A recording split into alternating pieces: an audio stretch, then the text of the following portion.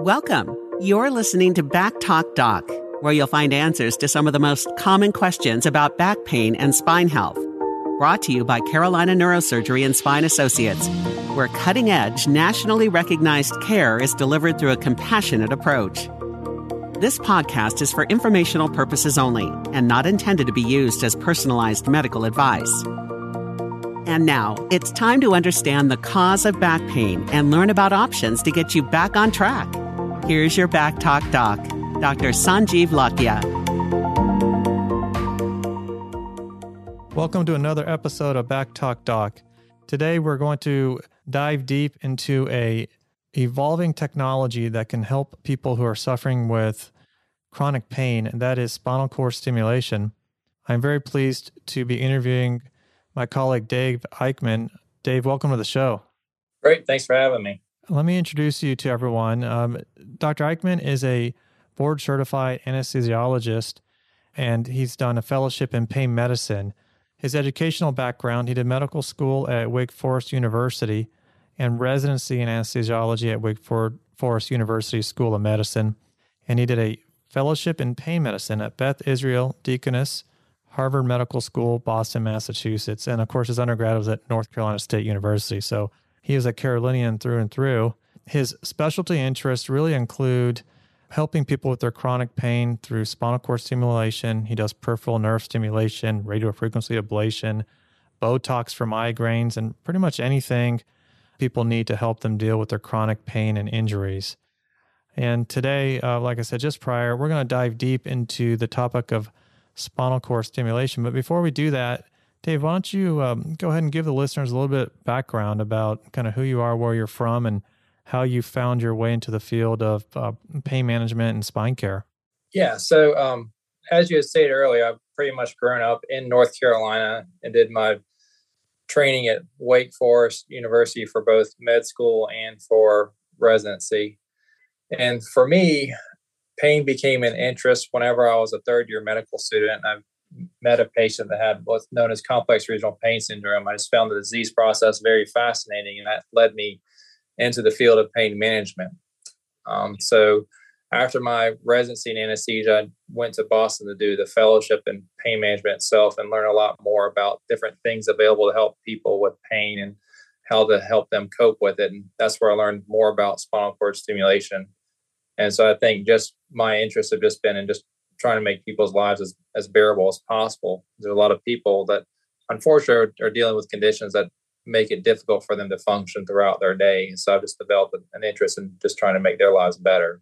I failed to say this earlier, but you practice predominantly out of our office in Greensboro, North Carolina. Is that correct? Correct. Yes. Okay. And how long have you been in the field of anesthesia pain? So I finished my fellowship in 2010. So we're looking at about 12 years now or so. So prior to joining their facility here in Greensboro, I was with an anesthesia and pain practice in Hickory, North Carolina for about 11 years. So about 12 years total of independent practice. That's a lot of experience. As you know, on this podcast, I focus predominantly on back pain, and I try to look at it from every angle I can, since I feel like there's not a one-size-fits-all solution. Spinal cord stimulation was something I was introduced to when I was in residency, and at the time it was presented mainly as a technique to help eliminate chronic nerve pain in an affected extremity. So I know things have evolved. Let me have you open up, explain to patients, people, anyone who's listening, what exactly is a spinal cord stimulator and how does it work? So it's a device that is used to basically mask pain or alter the perception of pain. And what it entails is very commonly people may be familiar with like an epidural steroid injection, where when we do our epidural steroid injections, we essentially take some steroid medicine and place it into the spinal area in the epidural space to try to help quell any sensations of pain, a lot of times with pain that's shooting down an extremity. So with the stimulator, it actually goes in that same space. So it's where somebody would get an epidural steroid injection, or for females, if anybody's seen a labor epidural place where people are having an epidural place for pain during labor, we, instead of placing a solution there or a little tube that delivers medicine, we place a small wire under the skin beneath the bones that sends signals to kind of mask somebody's pain, or at times it can either make the pain just seem like it's not there, or it may replace the pain with a sensation of more like a vibration or tingling type sensation that's more pleasant as compared to the pain itself. And the device, if it's something that somebody has placed for permanent, so to speak, it's all under the skin, and so nobody sees anybody with this device in place. It's basically worn all the time and has a little battery that can be adjusted to adjust those sensations to replace the pain. All right, so let me just recap that. The device itself sends an electrical input or electrical signal through the spinal cord into the brain to block the pain signals. Is that how you think about it? That's one way of thinking about it. Yeah, so basically delivering the signals into the spinal cord itself, where the signals are kind of interrupting the transmission of pain.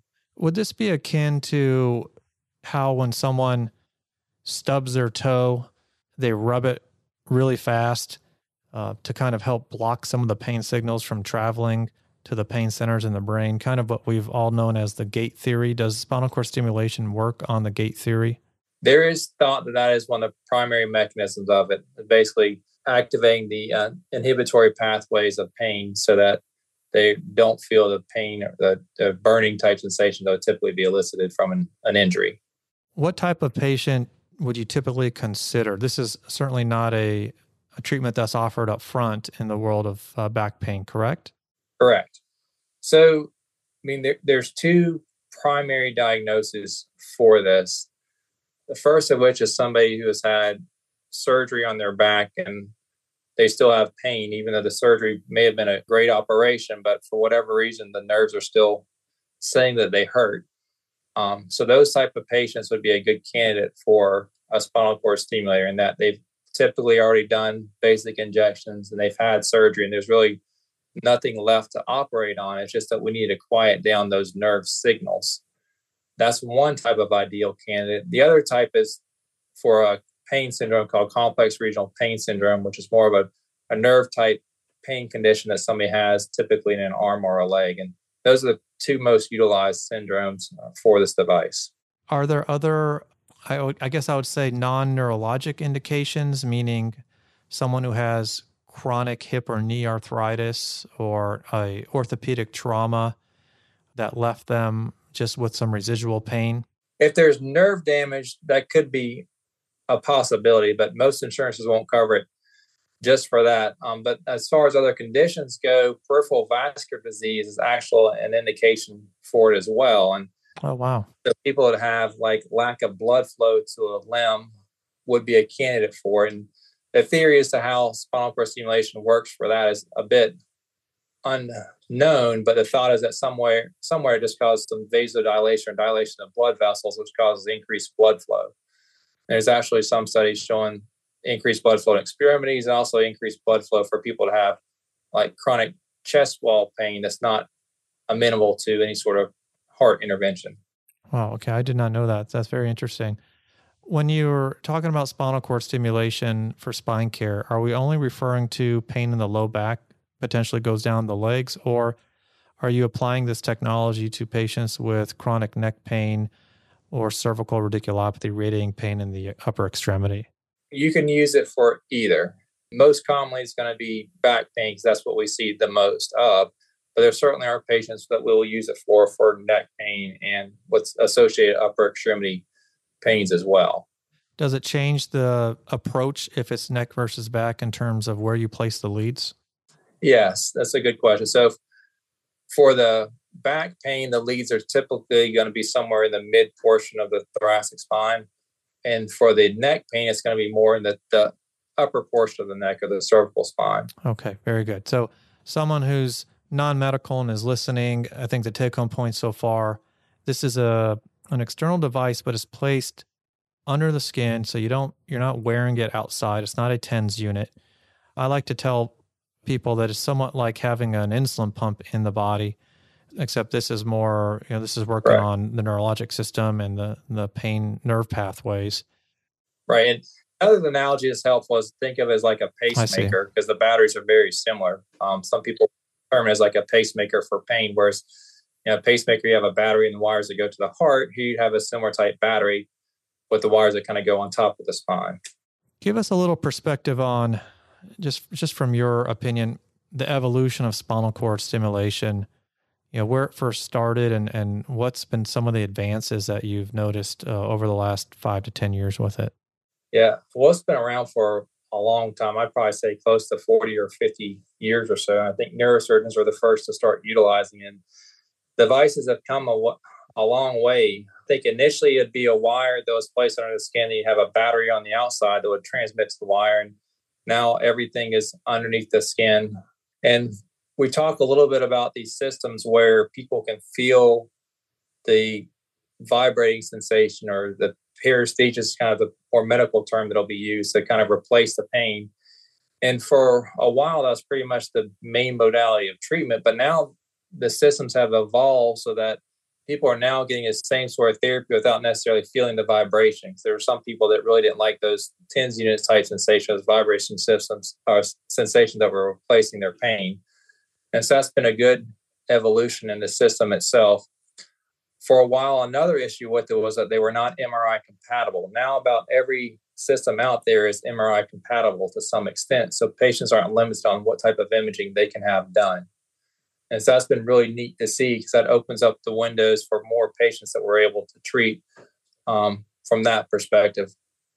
And there's different stimulation patterns out there that has changed. Each company has their own type of stimulation that they can present to a patient. So I think the past 10 years, the two things I've seen that I think have helped patients the most are, one, changing from the vibrating type sensation being delivered as the only therapeutic modality from the stimulators, and two, the MRI compatibility. Yeah, that's certainly a game changer. It'd be very difficult for people when they have a device that's not MRI compatible. The idea that you cannot have an MRI at any point, the rest of your life, that could really become an issue down the road. So that's been great to see and observe. Now, the process itself, talk people through a little bit. Let's say someone's in your office, they've gone through maybe a lumbar fusion and a revision, and it's been 5-10 years, and they've been having just some residual pain that's down their leg, burning pain. They've gone through a lot of therapy, maybe medications as well, and they're interested in this technology. What's the process for someone who's interested? So first thing is, does their pain pattern fit something that stimulation would cover? And I think for patients that have a burning pain in an arm or a leg, those tend to be ideal candidates, especially if they've had surgery done previously and the surgery has corrected any problem that was there. The nerves just don't know that they're not supposed to be causing pain anymore. So that makes them a good candidate, and the insurance would cover that. So once we've determined that, hey, you've got a pain process that this device can help, and also it looks like you've got something that your insurance will cover, then we start down the path of seeing if the device is going to be good fit for the patient. The main steps are, one, a psychological evaluation. Now, it may seem a little absurd to some individuals, but that's more or less just something that's part of most insurance protocols, to have the device trialed and then implanted. And we'll talk further about that in a second. And mainly what we look for in the evaluation is that you'll have an independent psychologist just kind of ask the patient some questions, making sure there's no overlying other problem that could interfere with their ability to interpret the device or to appreciate the device's effectiveness, and also to make sure they understand the process of going through with the device and having it placed permanently. And they also have good expectations as to what it can do for them. So, and one of the key things here is, I think people should understand that it's highly unlikely that it's going to take away 100% of their pain. We look for 50% or more benefit. And the benefit is, can you walk further? Are you sleeping better? Are you standing longer? There's just some significant quality of life improvement that you're able to get from the device. And kind of what they'll try to interpret with the psychological evaluation is your understanding of the device, and make sure there's nothing else that may interfere with your ability to interpret how it's doing for you. So once that part's done and everything looks okay, you actually get to try it out, which is something we haven't really talked about. It's kind of a cool thing. So as compared to most surgeries that are out there, once you commit to the surgery, you have the surgery done, that's it. I mean, you've had the surgery done, there's no going back. But with the stimulator, there's a 5 to 7 day trial period where you come in like you're going to have an injection performed, and the stimulator at that point is just kind of stuck underneath the skin, and the battery that goes to is outside the skin. Now, all this is under bandaging so that we keep it sterile and it can go under your shirt so nobody necessarily sees what's going on. But you have about a 5 to 7 day period where you just get to try it out, see if you can walk further, stand longer, sleep better, use less pain medicine. Are you comfortable with it? So after that trial period, the device comes out, whether it goes well or not. And that's just a decrease in the infection risk. So the device comes out and you say, hey, I like this or I don't like this. And based on that decision, then you would go and have it placed permanently, where we would go back, have the wires placed again, kind of underneath the skin, and bury everything underneath the skin so that's basically not seen by anybody, and it'll be there for as long as you want to have it there. Talk a little bit about maintenance and follow-up with the spinal cord stimulators.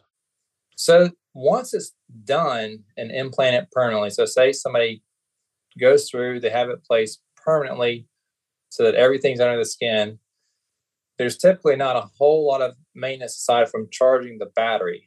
And so the battery will need to be charged every couple of days, and that's just going to depend on what the usage is and the type of the system. And then sometimes there's some programming. So when you have these devices placed, there's a representative from the appropriate company that adjusts the stimulation to a level that you're comfortable with, so that it covers your pain in a fashion that you like. Once all that's set up, there's really not a whole lot to do. Now, the caveat to that is you have a battery in there. And so just like every other battery out there, that has a lifespan.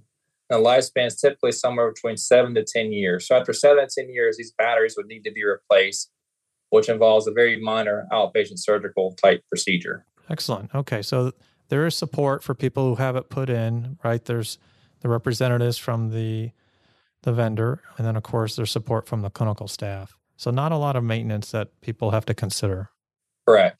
Yeah. And what scenarios have you seen or observed that spinal cord stim just hasn't worked out, or there's been just challenges? What are some things, maybe some downsides or pitfalls to spinal cord stim?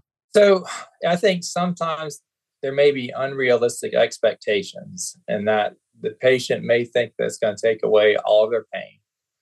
And sometimes patients may be a little bit over optimistic with their trial. Like the trial may go and they kind of think that it did a whole lot better for them, or wanted to do a whole lot better for them than it actually did. So some sort of false expectations. Another instance is somebody that has pains all over the place. So say they have that shooting pain in their leg, but they've also got various other arthritic pains in different extremities, like maybe their elbows or their hands or their thumbs or something, are also bothering. So the stimulator is not going to be able to cover all of that. Another case is somebody who truly needs a surgery, but doesn't want to have the surgery done. And those are some times where the part with their body that needs to be corrected, whether it's like a disc or something that's pinching on a nerve that needs to come off of it, that when those sorts of things need to be corrected and they're not, that's when I often see the device will fail, because they just can't quite overcome that sort of intense pain. Great. Now, let me give you two examples, and you can give me your thoughts if it's applicable or not. First would be individuals who have lumbar stenosis and what we call claudication, aching, heaviness in the legs with activity. And then the second would be individuals who have predominantly back pain without that nerve pain down the leg. So there is some data showing success in each of those scenarios. That being said, for the first scenario where somebody has spinal stenosis with claudication symptoms, my personal experience is that they don't do as well with stimulation, because it gets to a point where that just worsens over time, and the stimulation can't fix that. So it can't fix that spinal canal getting really narrow, and the device just fails. The second one is where patients have, pretty much predominantly, what's known as axial back pain. So pain that doesn't shoot, that's just right in the middle of your back. And I will say that I'm seeing more success with that now than I had in the past. So that's probably a 50-50 success rate for me. And we've had, there's just emerging treatment options. And I've done episodes on, if you're listening and you haven't heard some of my other episodes, we've done interviews on radio frequency ablation or neurotomy. That's one to check out. I've done an interview with Dr. Sumich on the Intercept procedure. So there's basically a movement towards how do you identify the pain generator, and is there a way to kind of silence it or turn it off? And this is another one. I've definitely seen clinically more utilization of spinal cord stim for patients with axial back pain, at least in the community.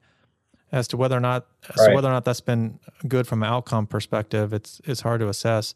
And I guess I would ask you this: do you still advise your patients that even when you do this procedure and it's successful, that they still need to maintain healthy, functional, active lifestyles?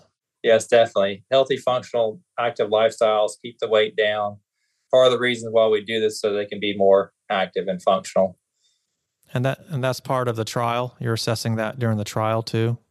As best as you can over the couple of days that you have to do that. If they're walking further, if they're able to decrease their medication requirements. Those are some of the things that we look at as well. I think the other thing with the device is that there's some patients where they may not be candidate for some of the other procedures that are out there. So I think for the axial back pain, it does allow some window of opportunity for them. But either way, though, we still want them to be as active as possible and lead a healthy lifestyle, because there's other benefits to that as well. Awesome. And I think that's a really good segue towards the end of the interview. I think, Dave, you covered a lot. And patients, if they're listening and intrigued, we covered the indications, what to expect, talked about the trial, and kind of some of the pitfalls. And I'll leave you with, I always enjoy talking with my colleagues about their own health habits and healthy lifestyle interventions. So what are a couple things that keep you healthy, keep you active and energetic? Well, I try to exercise as routinely as possible. For me, it's going for a run because I'm typically in a time crunch. I have time to fit a run in. And then just trying to eat a healthy diet too, and watching how much red meat I'm eating or how much sweets I'm eating. And that's going to be a tough time of the year for us all with all of these holidays coming up. I think trying to eat as healthy as possible and getting some exercise. And I think the other part that we need to remember is also our mental health as well, whether it's some meditation or deep breathing exercise to just help release some stress from that fashion too. Yeah, I love that. In fact, the podcast episode I just recorded before this one will post was a 10-minute guided meditation that I recorded for people with chronic pain. So there's all different ways. Spinal cord stim is about, I don't want to say manipulating, but changing the nervous system response to pain. So you can do it directly with interventions like that. There's data that you can do it with meditation, hypnosis. There's all different ways to go about it. And in my experience, the more comprehensive approach that one takes towards their health, the better the outcomes. All right, very good. Thank you so much for your time. You're welcome. Enjoyed it. Thank you for listening to this episode of Back Talk Doc, brought to you by Carolina Neurosurgery and Spine Associates, with offices in North and South Carolina. If you'd like to learn more about Dr. Lakhia and treatment options for back issues, go to backtalkdoc.com. We look forward to having you join us for more insights about back pain and spine health on the next episode of Back Talk Doc. Additional information is also available at carolinaneurosurgery.com.